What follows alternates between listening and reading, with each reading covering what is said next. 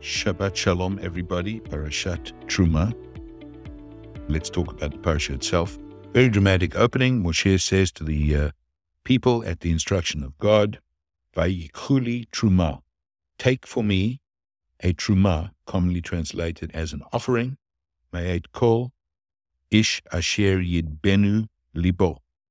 In other words, take an offering, a freewill offering from everyone who is moved by his heart to give. So we see over here the first crowdfunding in history, also the only recorded crowdfunding in the Jewish world, which was overfunded, where they actually had to go back and say, enough, we have more than we need. Unheard of, and I presume most fundraisers would be dreaming of such a situation. Interesting ideas over here that emerge. First of all, the fundraising takes place before the people are told what it's about. They're just told to give a truma. That's the act of faith. You give because you know it's going to be put to good purpose, and so on. There are other things over here that come out quite sharply. Vayikhuli truma, take for me a truma. It should say, give me a truma. Why take from me? And there are many interpretations. The one that I think resonates the best is that, in fact, when you have money earmarked for tzedakah, it's not yours. It's actually already somebody else's. You're just the trustee of the asset for the third-party beneficiary. And therefore, you're not really giving anything. You're just taking something that's already earmarked and that doesn't really belong to you and giving it to its rightful owner or a more appropriate owner. The rabbis explain that, in fact, when you take a truma, what you're doing is taking it to yourself. You're enriching yourself, your soul, your persona, by giving a truma.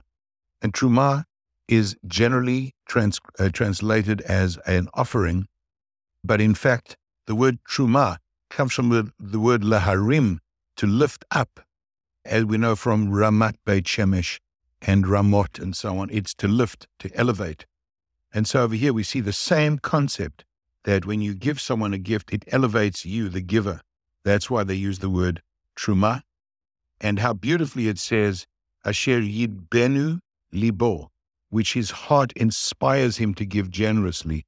Take my truma. And the purpose of these trumot, these gifts, is to build the mishkan, the traveling sanctuary. In the 8th sentence, it says, V'asu li mikdash v'shachanti b'tocham. They shall build for me a mikdash, and I will live in them, or with them, or amongst them. Now, you would think that the sentence would say, they will build me a mishkan, and I will live in it. But it doesn't. It says, you build us a mishkan, and I will live in them, the builders, the donors of this structure.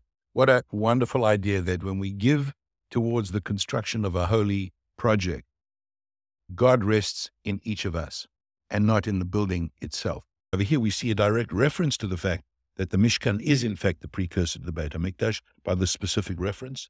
And with the Beit HaMikdash gone, we also see that the Beit HaMikdash now reflects itself in the Mikdash Ma'at, in the Jewish home, which has become for the Jewish people the small Beit HaMikdash. And the similarities also are very interesting.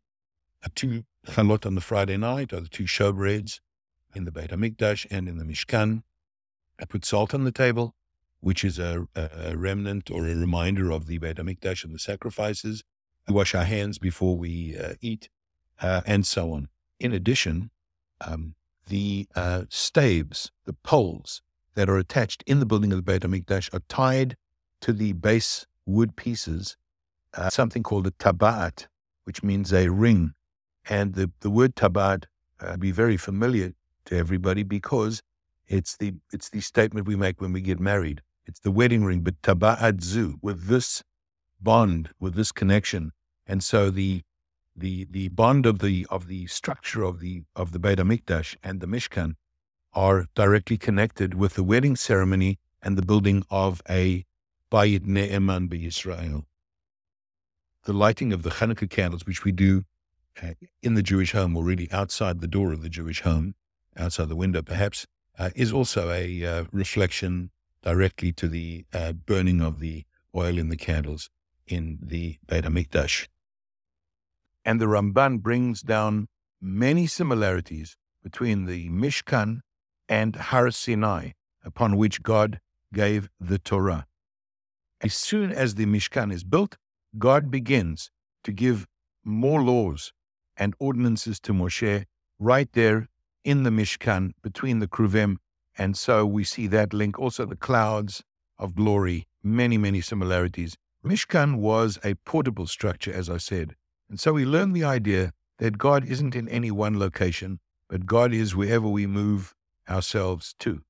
As the rabbi, I believe it was Kotzker Rebbe, said, they asked him, where is God? And his answer was, wherever you let him in. And we see it here quite clearly. The staves, which are the poles to carry the mishkan, could never be removed from the structure. They always had to be inserted, which means always ready to be on the move. That is the condition of the Jewish people. It was then, and it is now. The staves have to always be in place, because we never know where we will end up, and we need to make sure that we take our values, our Torah, the mishkan with us. Any careful reading of the Parsha will reflect a direct connection to Gan Eden and an attempt to recreate in some way the Gan Eden experience on earth.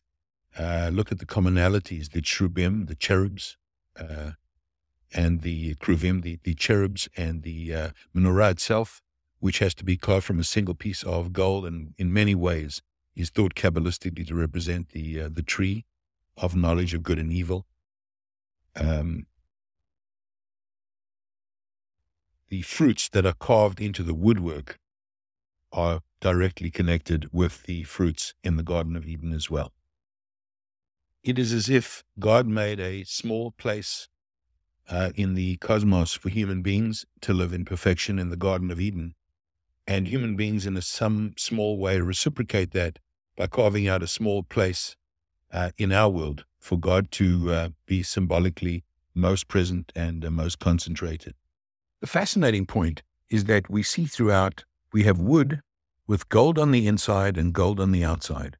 And the question might be, why did God want, why was the instruction to build a structure that has, in multiple places, gold on the outside, gold on the inside, and wood in between?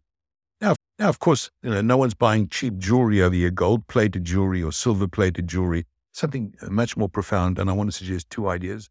Number one, holiness must take place both inside the person and outside. We all know people where the holiness is on the outside and the inside isn't.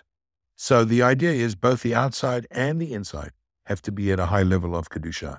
But I think more profoundly, and one of the secrets, I think, of Jewish theology and Jewish survival, is that combining gold and wood really combines the never-changing with the ever-changing. So the gold is inert. It doesn't decay. It doesn't rot. It always stays perfect. The wood, on the other hand, is organic matter. It grows, it evolves, it sprouts, it goes through seasons, it dies, and so on. It's organic matter. And that combination of a core set of values that stays immutable throughout, and then interpretation and application, which reapplies in different circumstances within the same construct, within the same framework, that combination, I think, is at the heart of Jewish survival. I think the other big idea of this week's Parsha is that we are a people of hope and optimism. There's a medrash that says that the wood that was used to build the Mishkan, which of course is problematic, where did they get wood in the middle of the desert? The medrash says that when Abraham was going down to Egypt, he planted trees along the way, and in Beersheba those were used for shade for the guests. When Jacob went down to Egypt, they took those trees, they took the saplings from those trees down with them, and planted them in Egypt and saw them every day, always knowing that there would come a time when those trees would be taken back with them to fulfill their sacred purpose, and that those trees would become the wood that would be used for the Mishkan and ultimately for the Beit HaMikdash. So we're an ever hopeful people, an ever optimistic people, filled with positive faith. And I think it's evidenced by that. The idea that the Medrash tells us Abraham knew that the people would be in Egypt, that they would need wood, they would need to be able to see the trees to keep their spirits and their optimism alive, that they would use the wood for the most sacred purpose. And with that, I wish everybody a Shabbat Shalom